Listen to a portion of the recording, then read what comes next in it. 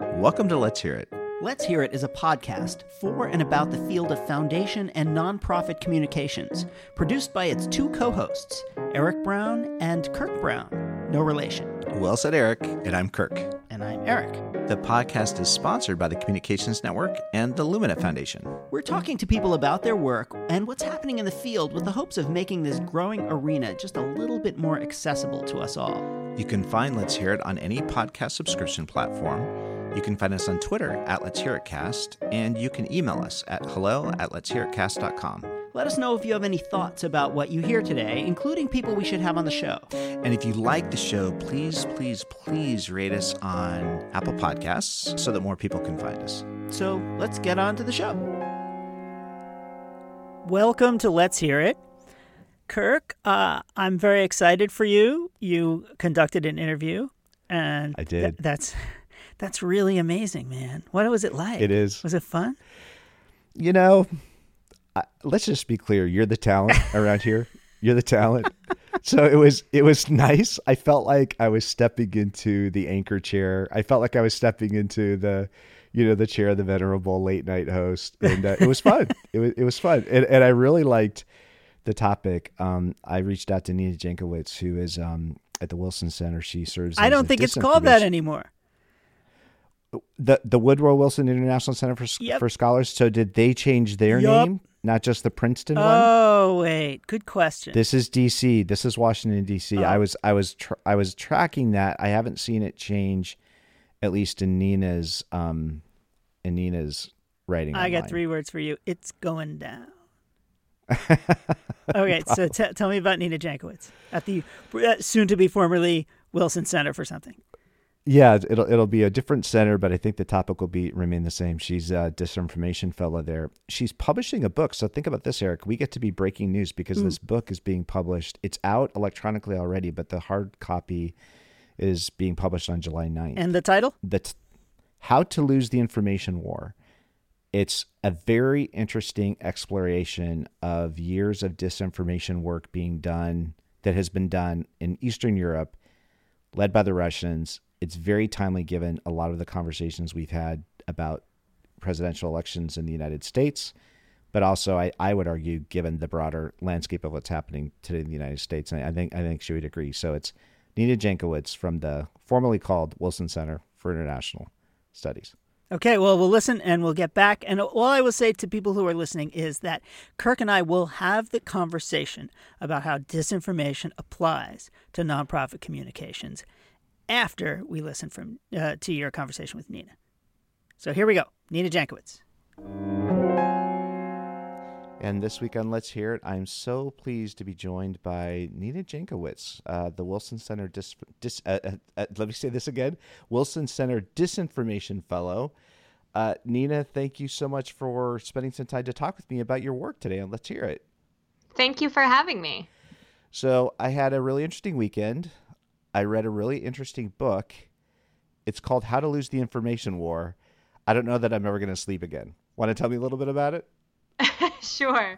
So I wrote this book because I really wanted Americans and other Westerners to know that we're not the first place to experience disinformation. I feel like in 2016, we kind of had this deer in headlights phenomenon where we really wanted to reinvent the wheel. We tended to ignore the fact that Russia and other foreign adversaries have been using the tactics of disinformation and information operations for many years in the modern era. And of course, in Russia and its environs, this pattern has been going on for decades, right? But the internet makes it a lot more, it makes it more potent, I would say. And so I wanted to look at different ways that governments in Central and Eastern Europe have dealt with the threat. And in some cases, they've done it really well. In some cases, they've failed miserably. But I think all of the cases are instructive for the United States, not only in dealing with foreign disinformation, but dealing with the domestic disinformation that we are seeing proliferate right now during the coronavirus infodemic, as it's being called, as well as the George Floyd protests and the dis and misinformation surrounding them. So right now we're just seeing this real explosion of spurious information online. And I think it's really up to our government to start acting, to do something about this, and for people to start being a little bit more responsible online. So I hope that this book is a call to arms for those who read it. Well, thank you. You did a little bit of work for me too, because I was actually going to ask you, you've got a very poignant prologue to your book that you added in light of current events as they existed 6 months ago in the United States. And it's incredible how differently the context feels even today. So I was actually going to ask you about that, how you feel about the work in light of events up to this moment. But one of the things you really start with that word disinformation. And one of the very first things you do in your book is try to establish that word relative to other words we hear, fake news. You even have some words that maybe Facebook uses to describe this category of activities. Tell me a little bit about disinformation as your choice and even what that means, because I thought that the way you wrestled with that and the way you kind of wrestled that word to the ground in the book was actually really helpful and really insightful. So can you talk a little bit about that? Sure. And I'm glad that you found it helpful. One of the things that I find a little bit frustrating is how kind of cavalier the media and some experts have been about the topic of disinformation since 2016, not only in their coverage of it, but in kind of the inaccuracy, I would say, of the way that they use the words and throw them around. The subtitle of my book is Russia, Fake News, and the Future of Conflict, which I actually pushed back on my publisher a little bit when we were talking through titles on that, because I think the term fake news itself has all but lost meaning today. We see President Trump using it to disparage anything that he feels is politically inconvenient, and that's been replicated by a number of authoritarian leaders around the globe, including the Philippines' Duterte, Jarosław Kaczynski in Poland, Viktor Orban in Hungary, Bolsonaro in Brazil, right? This is a pattern. So fake news isn't an especially helpful term. And can I jump in? Can I jump in sure. on that? Because I wonder, and again, this is where it gets a little bit tricky, all this, because I start looking around every corner and I find something. So on this corner, I would say, is it a pattern, or is it in fact part of the strategy? Like, is part of the strategy of undermining our sense that there's disinformation to just lay claim to a phrase like fake news, pump so much emptiness into it that we all kind of step away from that, even those words, and say, you know what I'm trying to say? I mean, what do you make of that? Well, I think it's a little bit of both. I mean, I think the United States still exerts some leadership in the world. So when President Trump does something, it's kind of it's open season for other leaders to replicate that and not get dinged the way we might have done so in the past. Yeah. But it is also part of the strategy, certainly, I think, on President Trump's part and on these other authoritarian leaders' parts, to be able to take anything, again, that's politically inconvenient for them and call it fake, because people do know that disinformation and fake news exist in the world. But back to the terminology, I mean, so fake news, I really dislike the term because there is very little disinformation that is a cut and dry fake. Disinformation runs on emotion. It runs on people's real, visceral, authentic reactions to things. Otherwise, it doesn't really work. So my definition of disinformation is false or misleading information that is shared with a malign intent. And that's different than misinformation, which would be false or misleading information that is shared without that malign intent. So that might be your grandmother or your crazy Uncle Joe sharing, chain emails and strange memes on Facebook, right? That's different than a coordinated campaign used by a state or even a political campaign here in the United States. We've seen that happen several times. That's a very different intent there, and it's important to draw that line. And I think that's why, some of the terminology that Facebook and some of the other platforms use to describe disinformation is a bit misleading. They never want to ascribe intent to something, and they often use the term misinformation as a blanket term. But we know there is malign intent behind a lot of these things, whether that is malign intent to, undermine trust in our democratic system, or malign intent to defraud people and get rich, like we've seen with some of the health-related misinformation and disinformation around the COVID pandemic. So it's kind of a minefield, but I think it's important to understand where that intent is coming from when we're talking about information operations more broadly. Malign intent, that's such an interesting way to characterize it. But there's two other elements of that, though, that you really explore in your book that I think are so important. And you just mentioned them briefly. One, this disinformation activity exploits legitimate and authentic fissures in society that exist anyway. So very often it's working in relationship with that. Two, it seems like it's most effective when it's actually working very seamlessly with what I would characterize would be more authentic voices. So, so people that are coming from a particular context that natively, exist in that context, they're part of the citizenry, they're part of the fabric of society. But the disinformation campaign is enlisting them in some way or reinforcing their work in some way. Did I get those parts of the book right, or how would you characterize those pieces of the work? Yeah, that's absolutely right. And I think that's one of the big trends that we have to watch out for ahead of 2020. It's something that I've been, trying to get on my soapbox about since 2016, because this has been a trend in Central and Eastern Europe, which again is Russia's kind of laboratory for trying out its disinformation tactics for many years. So basically, Russia has always exploited the fissures in societies, whether those are ethnic fissures, economic fissures. In the United States, it loves to exploit racial fissures, right? We've seen that over the past couple of weeks, especially.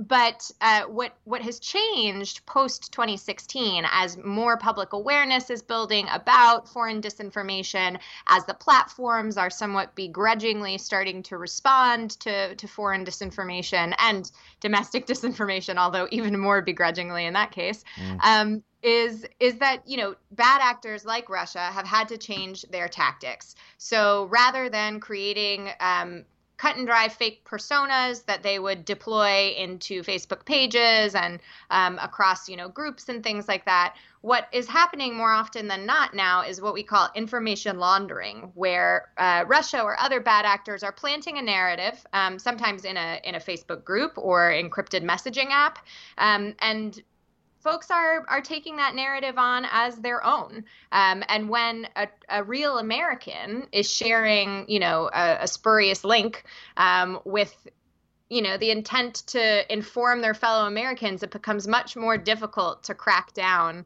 on that sort of content than content that was just, spread by a troll account that was controlled from St. Petersburg.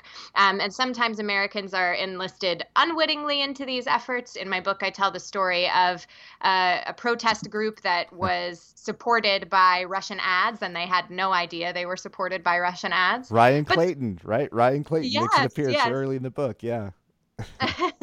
And I can go into that story a little bit more if you like, but there are also, folks who are working wittingly with the Russians. We saw just a couple of months ago in March, Facebook took down a large network of accounts that was targeting audiences in Africa. And basically Russia had enlisted PR firms in Africa to do their dirty work for them, to maintain that air of plausible deniability, and so that there wouldn't be a link directly back to Russia and accounts based in Russia. So this is happening more and more often, and people need to be aware that, not only is not everything you read online true, not only is not everyone who they say they are, but people are getting information from sources that really do not have informing the public at their best interest. And so we all need to start being a little bit more active in vetting the information that we're consuming on a daily basis. So can we parse this a little bit, given the most recent events, which, again, you're writing a book, you have to publish it at some point, and it seems like the pace of the field that you work in moves so quickly that it almost feels like trying to contextualize it in any moment. Probably things change so quickly. 1 week almost looks different from the last week, but I didn't see a mention of COVID in your book, and I didn't see a mention, of course, of the current Black Lives Matter moment that we're in. I don't think many of us would debate the horrible tragedy of a senseless murder at the hands of police. I don't think many of us would debate systemic racism and the need to address it as part of the fabric of our society, and to really become much more sophisticated in our understanding of how that works and the role all of us have the role that all of us can play in addressing that. But yet, as I saw these protests popping up all over the country, and then, saw even more recently the Confederate statues coming down, and then I read your book and the chapter focused on Estonia, it was very hard. All of a sudden, I was seeing those two things almost in an interplay with each other. And I was wondering if that was just my mistake because of, reading your book when I read it, or if as the writer of the book, you even see aspects of some of those things that were coming out either from any of the countries you were thinking about. But in Estonia, I was thinking specifically about the statue that became the focal point for, seemingly a lot of authentic upset. But I'm just curious, what have you been seeing around this Black Lives Matter period we've been in since the George Floyd murder? Yeah, so you're absolutely right. I mean, this is Russia's playbook, right? They take these authentic misgivings in society and really try to amplify them as much as possible, because the more that we're looking at the problems at home, which of course deserve our scrutiny and our attention and our energy, the less we're going to be looking at the stuff that Russia's doing abroad, whether that's adventurism in places like Ukraine and Syria or repressions at home. That's all part of the playbook. So it was true in Estonia in 2007, where Russia used the removal of a Soviet statue in order to inspire protests, and later a cyber attack on Estonia. And it's certainly true today. I think the difference, unfortunately, is that in Estonia, those misgivings, of course, were based in fact and authentic misgivings. The Russian population there felt somewhat disenfranchised, but Russia did have to add a little bit more fuel to that fire through the Russian language media and things like that.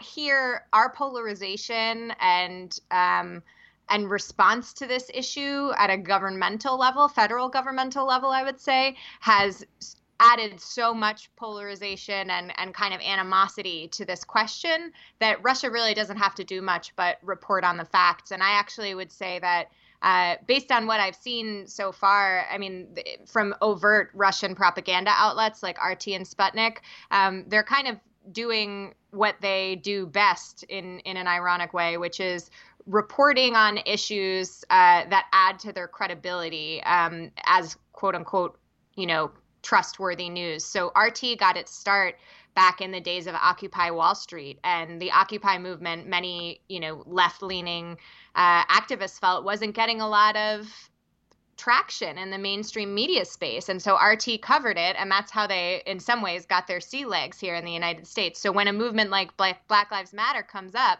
that's another way that they add to their credibility. And of course, there is a spin on it that helps the Kremlin. But in some ways, that spin is something that activists on both sides of the aisle support. So it might be that, folks shouldn't be removing these statues. That would certainly support some on the right. And on the left, we see a lot of criticism that the United States doesn't have grounds to criticize other countries for human rights violations because of the things that have been happening here in the United States over the past few weeks. So again, adding fuel to our pre-existing discord here in the United States, and trying to denigrate the image of the Western democratic world order. And that's huge for Russia because it wants to get itself back on the international stage. And I think in many ways over the past 4 years, it has. You're listening to Let's Hear It, a podcast about foundation and nonprofit communications hosted by Kirk Brown and Eric Brown. Let's Hear It is sponsored by the Communications Network, which connects, gathers, and informs the field of leaders working in communications for good. Because foundations and nonprofits that communicate well are stronger, smarter, and vastly more effective.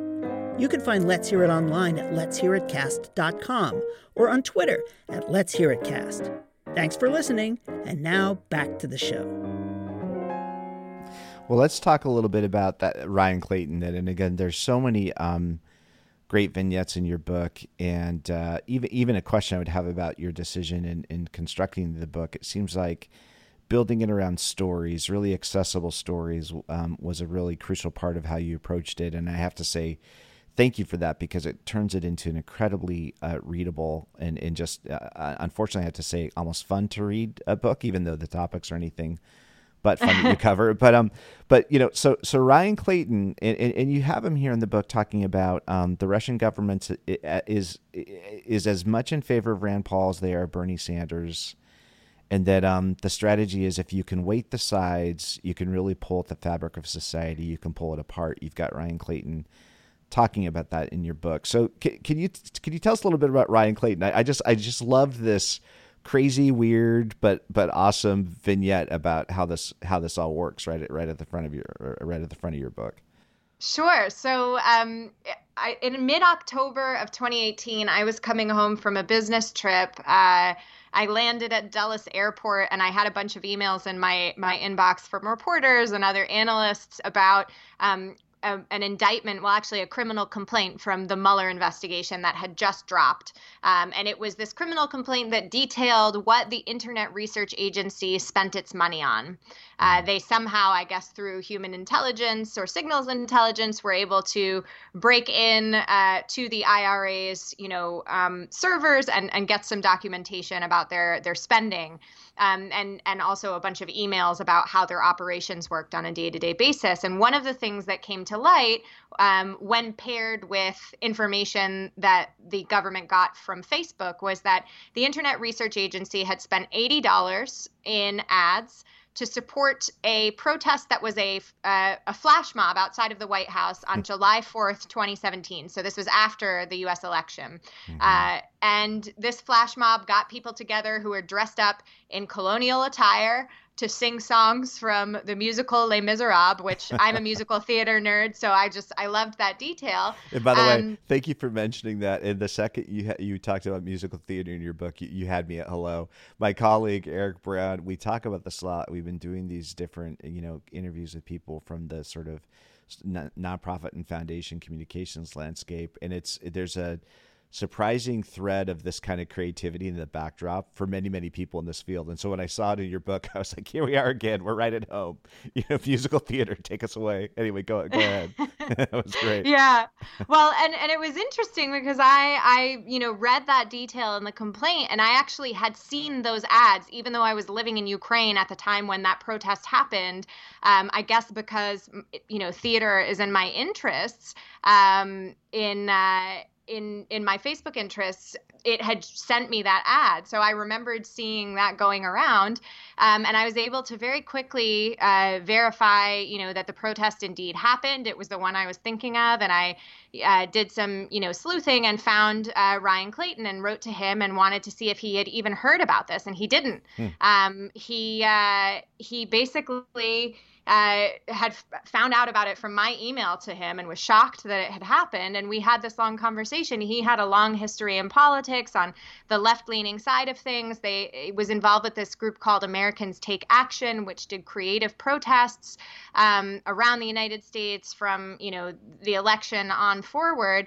And this was just one of the many protests that they did. And he thought that, it really, those ads really helped him get traction in bringing more people out to that protest. So there were a couple hundred people who showed up. It was one of the most successful actions that they did. And it just goes to show you, I really love this example because a lot of people think, okay, Russia interfered in the election on behalf of Trump. But actually, it's about creating chaos and distrust in the system.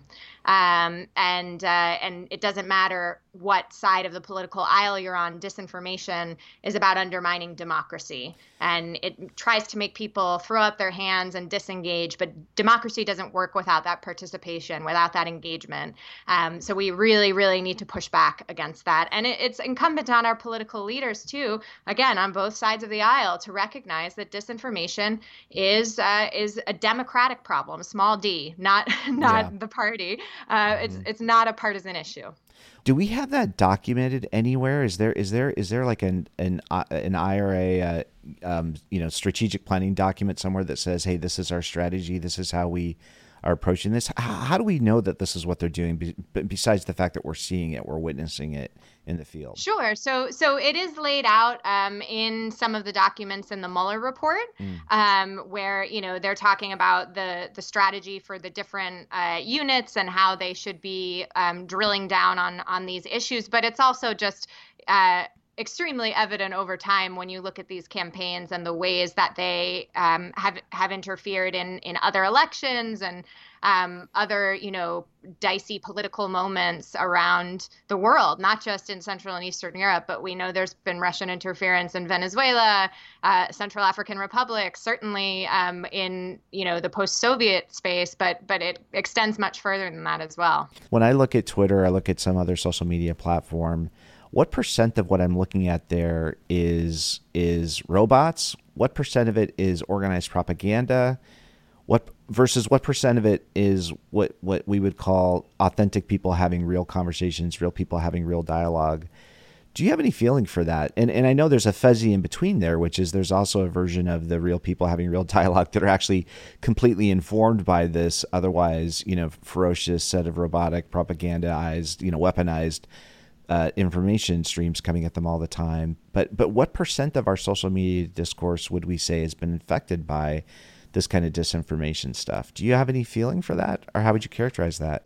Kirk, I wish I could give you a number because that would mean that the social media platforms are sharing a lot more data and being a lot more transparent about what is going on their platforms. But right now we have to take them at their word, and I don't believe that we should do that. Yeah. Facebook has stats about how many millions of fake accounts they're removing every day.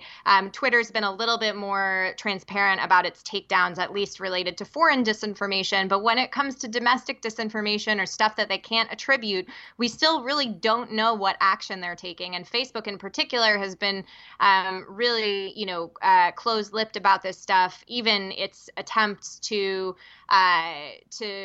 push back on disinformation. We only get bits and pieces of their releases. They have their coordinated and authentic behavior report that they release every month, and we get a few snippets from them, but we don't get the whole picture. And something I've been advocating for a long time would be a kind of museum of disinformation online, that if you've interacted with something that's been taken down, you can see what was taken down and why, what policy it violated, if it was attributed to a foreign government, if possible, without burning the intelligence methods to figure that out. How did they make that decision? How did they make that call? I think that would be really educational for a lot of people, because there are still people in this country who don't believe disinformation is a thing. They think it's a hoax. And that is extremely dangerous. And the companies, with their near ubiquitous access to millions of Americans' lives, can really play a role in educating and building awareness. And they've done that to some extent, but I'd like to see them spend much more money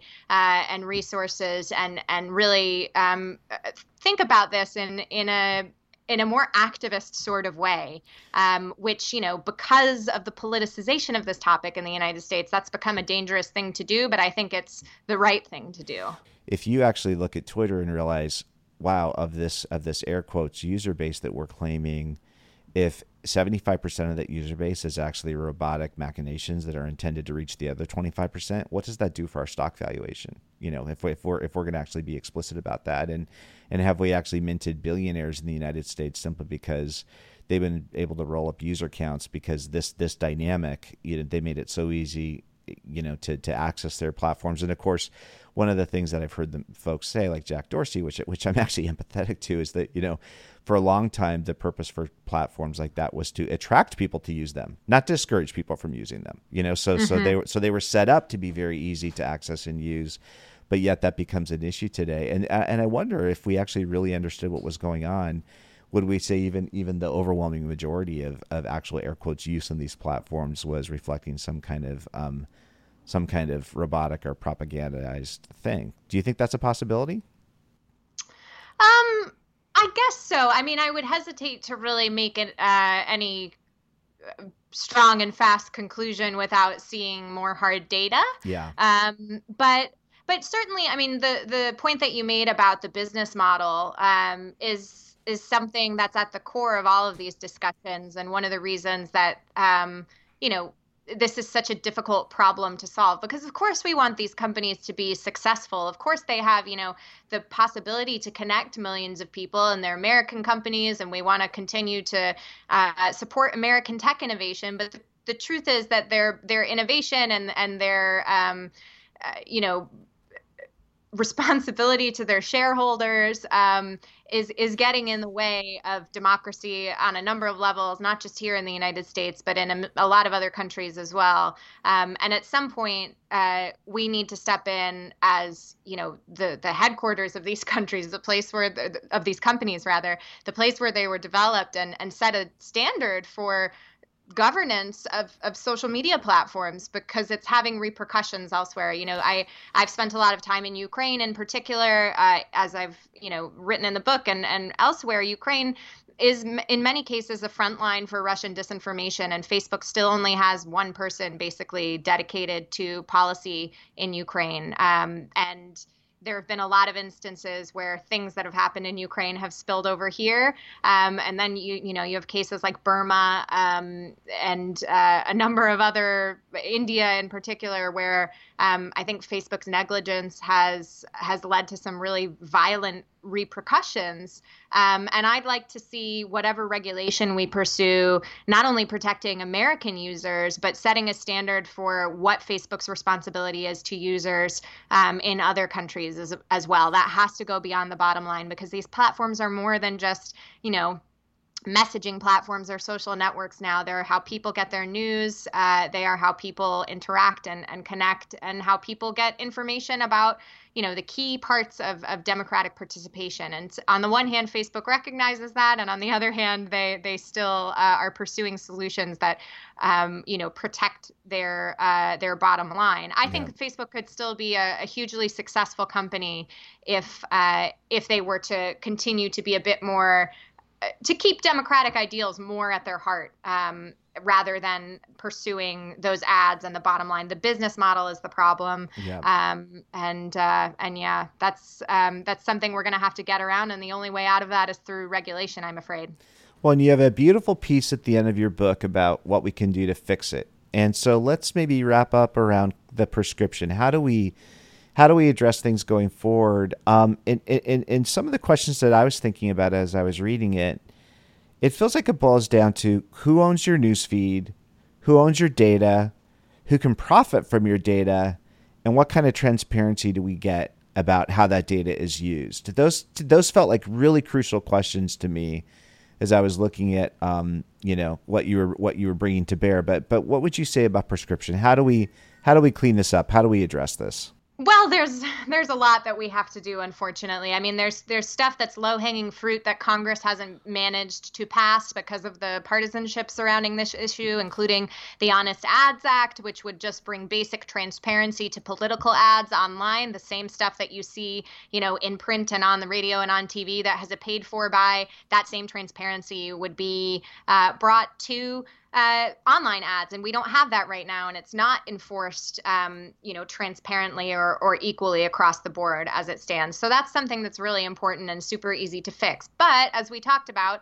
a lot of this content, spreads organically without the purchase of a single ad, which means that we really need to invest in education. It's not just on behalf of the platforms; it's something that the government needs to invest in more. And I don't just mean media and digital literacy, although clearly we need that very strongly, and it's something that unites all of the examples that I talk about in the book that did make some progress against fighting disinformation. They all invest in people, and it's about teaching people the difference from trolls and bots and how to spot content that's preying on your emotions. But it's also about civics and learning about how to participate in government and make your voice heard in a way that is democratic and civil. I think too often people are feeling disempowered, and we need to empower them again. It's really important that we begin these generational investments right now, because we've already lost several years, and they take time. But nations like Finland and Estonia, even as well as Ukraine and several others across Central and Eastern Europe, have begun these efforts, and they've really borne fruit. I mean, these are more resilient societies that recognize that media manipulation exists, not just on behalf of foreign adversaries, but on behalf of those who have malign domestic intentions as well. So education is huge for me, and it's something that I think we've not really invested in nearly enough. But public media is another thing that's huge. And just last week, I guess, we had the unfortunate firing of a bunch of the directors of services like Voice of America, Radio Free Europe, through the U.S. Agency for Global Media. Trump's appointee, Michael Pack, came in, and that was the first thing he did, fire the board and all these directors, including some lifelong Republicans who were heading up these media properties that broadcast to places around the world.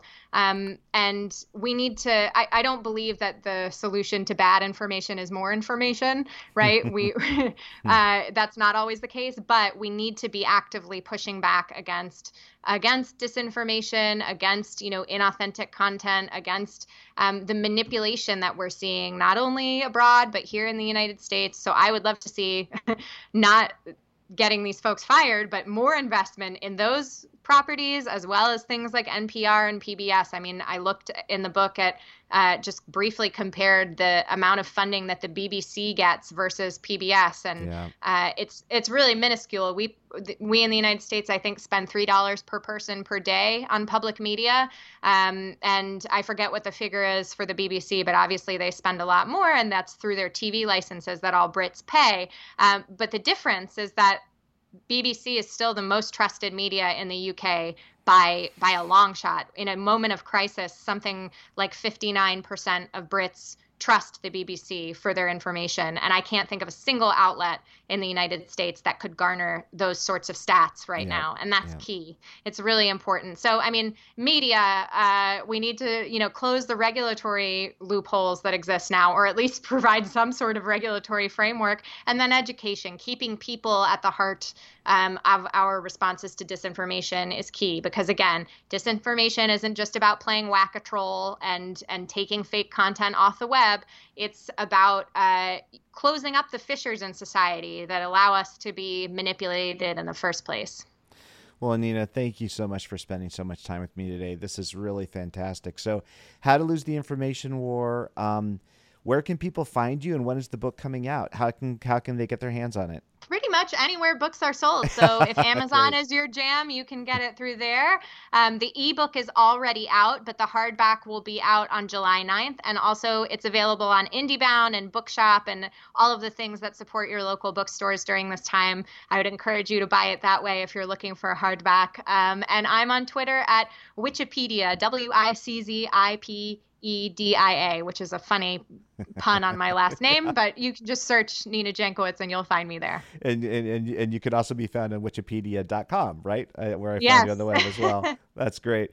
Well, Nina, thank you so much for taking the time to talk with us today, and also for taking the time to write this book. It's so important.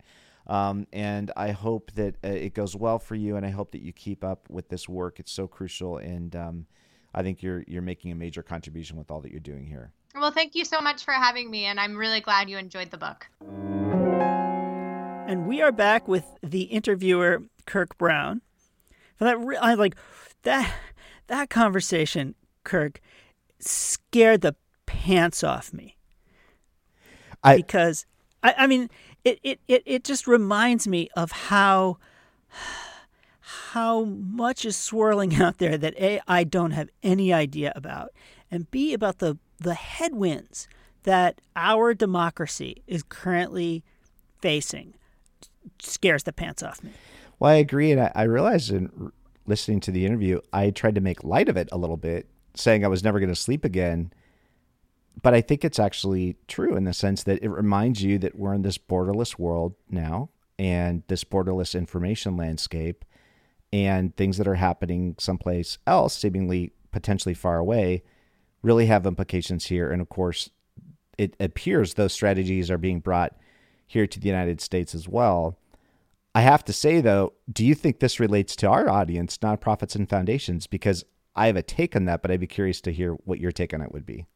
I do, and I was dying for you to ask her that question, Kirk. So I failed. You get a 10-yard penalty for not asking the obvious question. So instead, we are going to just have to guess. Try to dissect about it. This. Yes. But what I heard from that conversation is that two things. One, there are forces out there that are using American voices to turn us against each other, which is horrifying. And the other thing is that if you are doing communications, you are doing it in a sea of disinformation. That's terrifying.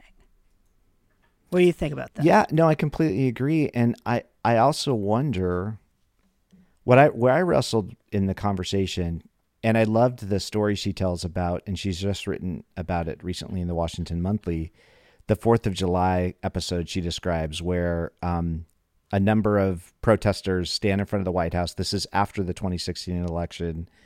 They're dressed in American colonial garb, and they're singing protest tunes from Les Mis. Can you hear the people sing from Les Mis? and I did the interview basically because of that snippet alone, and I thought that you'd really appreciate it. So hopefully you did. But this notion I just watched that Hamilton last night.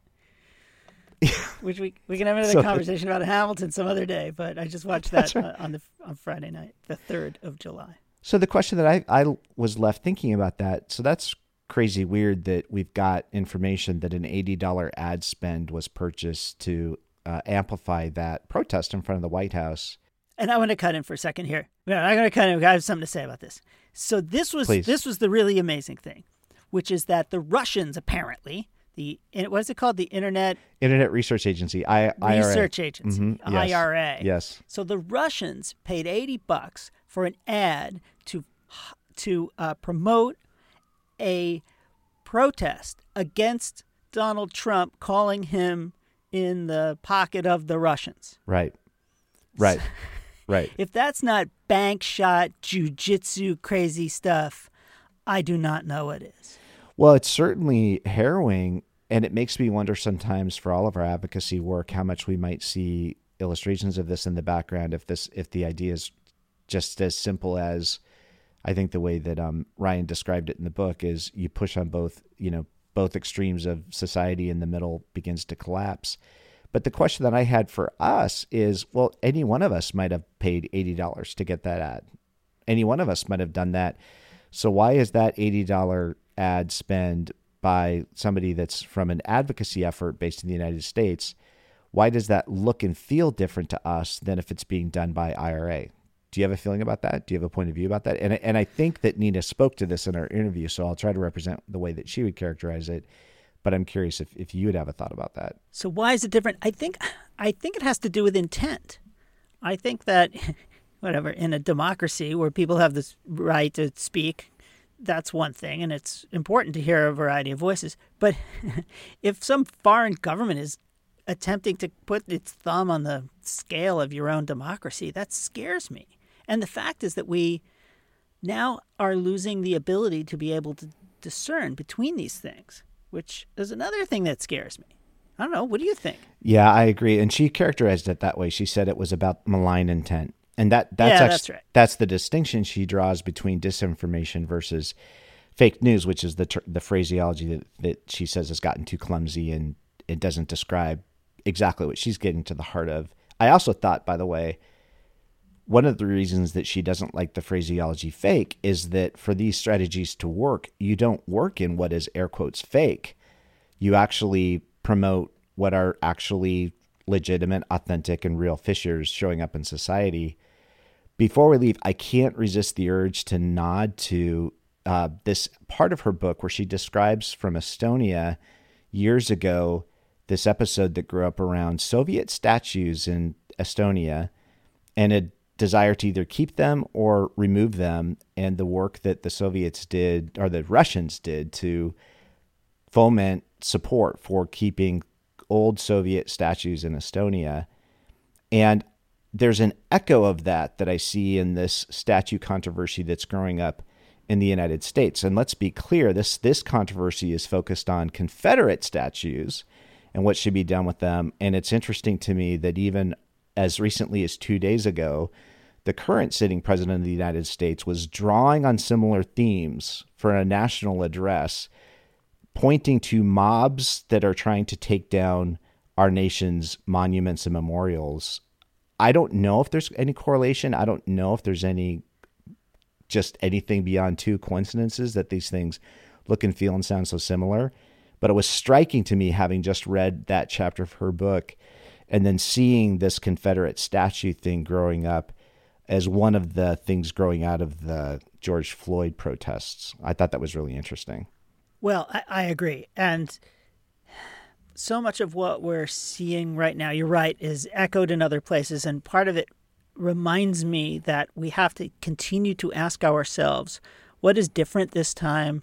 And the protests in the aftermath of George Floyd's murder and Breonna Taylor's and so very many others seem to, at this moment, be connecting with people on a level that it hadn't before. And I mean, it's a tragedy that it hadn't before, but the question I continue to ask myself is, what is it about this moment that is enduring in the context of a sea of disinformation? Because I was listening to your conversation with Nina, I was thinking, okay, all of these things are absolutely diabolical and nefarious, and yet I still feel like we are achieving something new and we are achieving movement. Do you have any thoughts about why that may be the case? It's really interesting to me. Well, because the organic expression of an America that's bending towards justice continues reasserting itself. And so obviously all protest, all authentic expressions of what needs to be rectified, what the path of righteousness looks like, that, I would argue, continues on irrespective of this disinformation overlay that shows up. That said, you asked earlier, and I think it's really fair, how does this relate to our work with foundations and nonprofits and the advocacy work that we do? And part of my response to you on that is I want to ask you, if you recall, if you have any memory of something called ClimateGate. Do you have any memory of that? And what that means? Yeah. Of course. And what was it, Mr. Brown? The ClimateGate happened when, what was it? IPCC. IPCC, thank you. The International Panel on P and Climate C Change. on something. Intergovernmental Panel on Climate Change. Yep. Thank you very much. They were about to release an important report on climate, and right before that, someone hacked into the emails of the University of East Anglia. Yep. Do I have this right? Mm-hmm. In the UK. And used these emails to discredit the report before it had come out. It made this huge, let's call it a carbon dioxide screen, a smoke screen, and completely undermined the report. Is that the story? I think that's a fair characterization. A version. Well, with two key pieces, that the air quotes report was the seminal global analysis from climate scientists about the impact of climate change and what was coming if we didn't address carbon pollution in the atmosphere. And the setting around which these emails were being released was the international meeting of the UN that corresponded with the Copenhagen Climate Summit, right, where we expected to get extreme leadership on this issue from the Obama administration, because we had this moment where people thought that we were about to take a major step forward. And in the midst of that, instead of this movement towards an even deeper solution, and of course, these are the agreements that the current administration is completely backed away from and is doing everything it can to gut them, this storm grew up. So two things I'd say about this in terms of what this means for advocates in our work. So number one, it's hard for me to view disinformation broadly separate from the concept of energy policy globally. Because I firmly believe that the main get you get from disrupting the progress of democracy is slowing the move away from fossil fuels to power the global economy. And the economies that are most behind this disinformation seemingly stand to lose the most as that change takes place. Number two, I think that any one of our advocacy efforts actually could be caught in this kind of a maelstrom.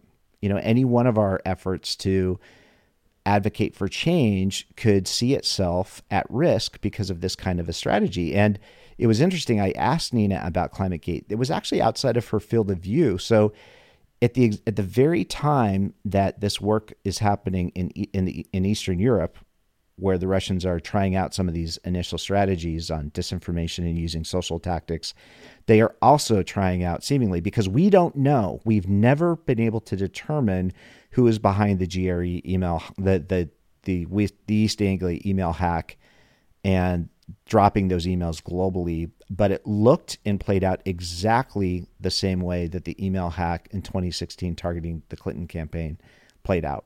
So we've never proven who did it in the first case, the East Anglia case, but we saw 7 years later another reprise of this play out. And so the other piece for me about what all this might mean for nonprofits, advocates, foundations working on change issues is, what could we do as a community to actually demand a better set of ethics from the social media platforms that are often partners of progressive campaigns for making change? And so the last piece of this that I would just kind of call for, think about, is why can't we as a community basically look at a Facebook, look at a Twitter? Nina has a whole game plan for government intervention in this topic that I think makes a lot of sense. But why can't we be reaching out to these entities and demanding that they employ and use a certain code of ethics or a certain code of conduct that would allow us to feel better about how these platforms are being used for public purpose, basically? What do you think about that? Okay, I buy that. I think it's about 25% of the issue. Yeah. If you think about it. So on the one hand, we're being bombarded with all kinds of technology. John Podesta clicked on the wrong link, and there went Hillary Clinton's chances to be president, sort of. Yeah. So that was one. Obviously, it was there were folks like WikiLeaks and others who are interested in undermining, undermining the election as well. That's two. Then there are messages that are out there that are undermined by the fact that there are people who are out there trying to create confusion around them. That's three. There are organizations that aren't clear about their own messaging and strategies and all that other stuff, and that's four. So there's all of these, and if any one of these things happens, then it completely discombobulates the system. So I would say for communications people, nonprofits, foundations, the first thing is just to know the circumstances under which your work occurs. Just understanding that we are doing communications in a sea of disinformation is important. And then I also think that one of the reasons that this moment is happening is that so many organizations have been doing this work. So this moment, the work to support Black lives, the work to deal with racism and anti-Black racism, that kind of stuff. I think it's because a lot of these organizations have been saying these things and doing this work for a really long time, and that the work is grounded in a connection to people, an understanding of justice, that they were doing the hard work for a really long time. They, we, whomever, doing the hard work for a really long time. And then sometimes these moments happen where it's like Brigadoon.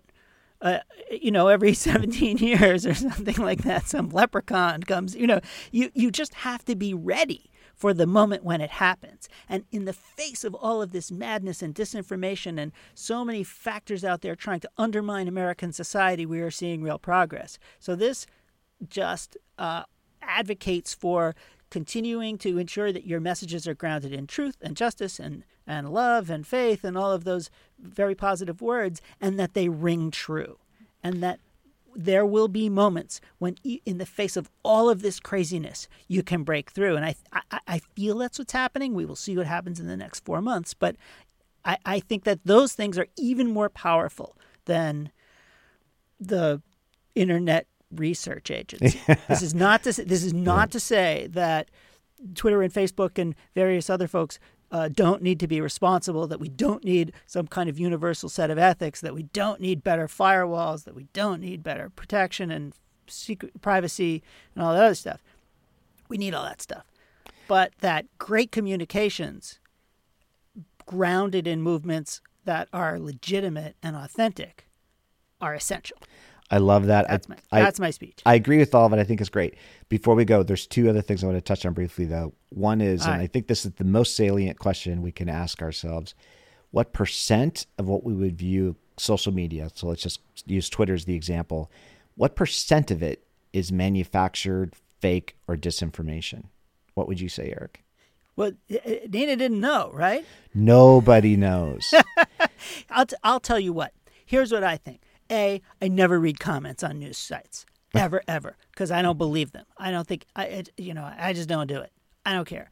And on Twitter, I only respond to the people who I know, or I know someone who knows, in which they have a public profile. I know who that person is. That's who I'm influenced by. So that's my own extremely, and I frankly, I do not look at Facebook. I don't like it. It makes me crazy. I'm anti-Facebook. So this is fair because that's a good statement of the personal hygiene you exercise in the face of all of this. That's great. Right. But I feel like not knowing that the answer to that question, not knowing this percentage question is a little bit like me handing you something that looks like a cup of coffee, and we know there's some level of toxicity in it, but we don't know how much, and I'm going to ask you to drink it. I'm going to ask you to drink it. Right. But the other thing, and Anita talked about this too, and I love this analogy, I think it's really fair to say that our use of social media today is a little bit like when we started driving cars going fast and lacked things like seat belts, certainly didn't have airbags. Maybe we didn't even have, speed limits or even lane markings on the road. Or driver's licenses. Or licenses. So there's a real fundamental piece of this that just needs to get cleaned up. And then the last thing that I was just reflecting on this, because you and I work around and probably know a lot of people in these different entities, and I have yet to meet a horrible sociopath amongst any of them. And I think that for many, many years we would have viewed this new technology. That's the nicest thing you've ever said to me, Kirk. I would argue that many of us would probably think that many people in these major tech companies align pretty deeply with things that we would call progressive values. At least that's been my experience too. One of the things that I wonder about what might be going on in the background here is that there's such a business case to be made for attracting as much ad revenue as you can and to allow it to be segmented so carefully that there's almost like this is capitalist democracy starting to eat itself a little bit.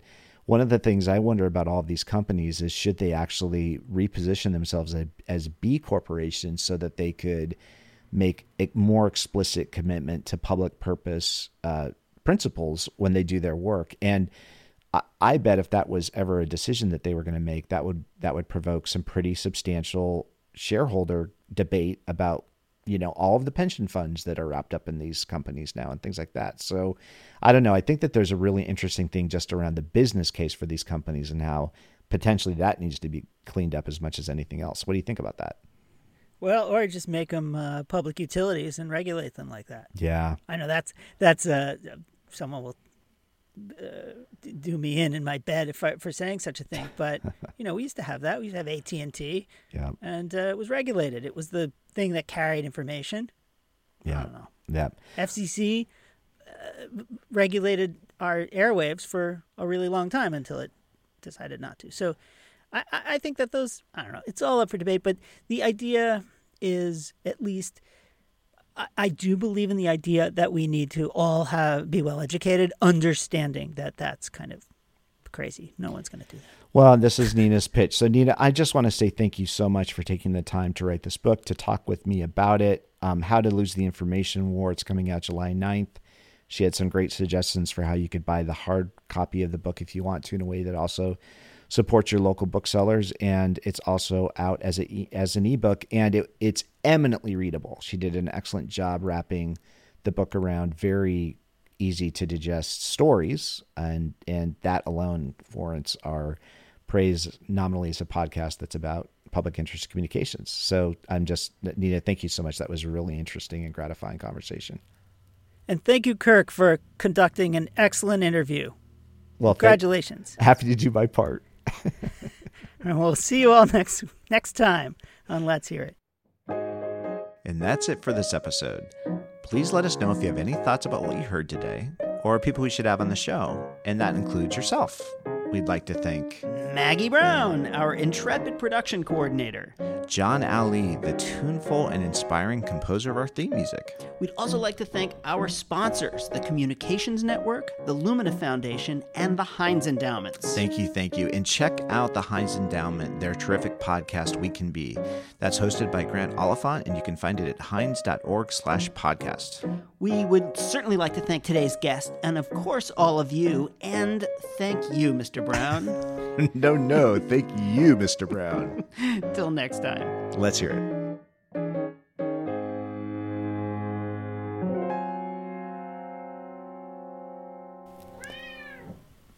Hey, wait, I'm sorry, Eric. I've got to cut you off. We have to pause for a second. My cat is starting to go crazy in front of me. I got to move him. Sorry. Give me a second.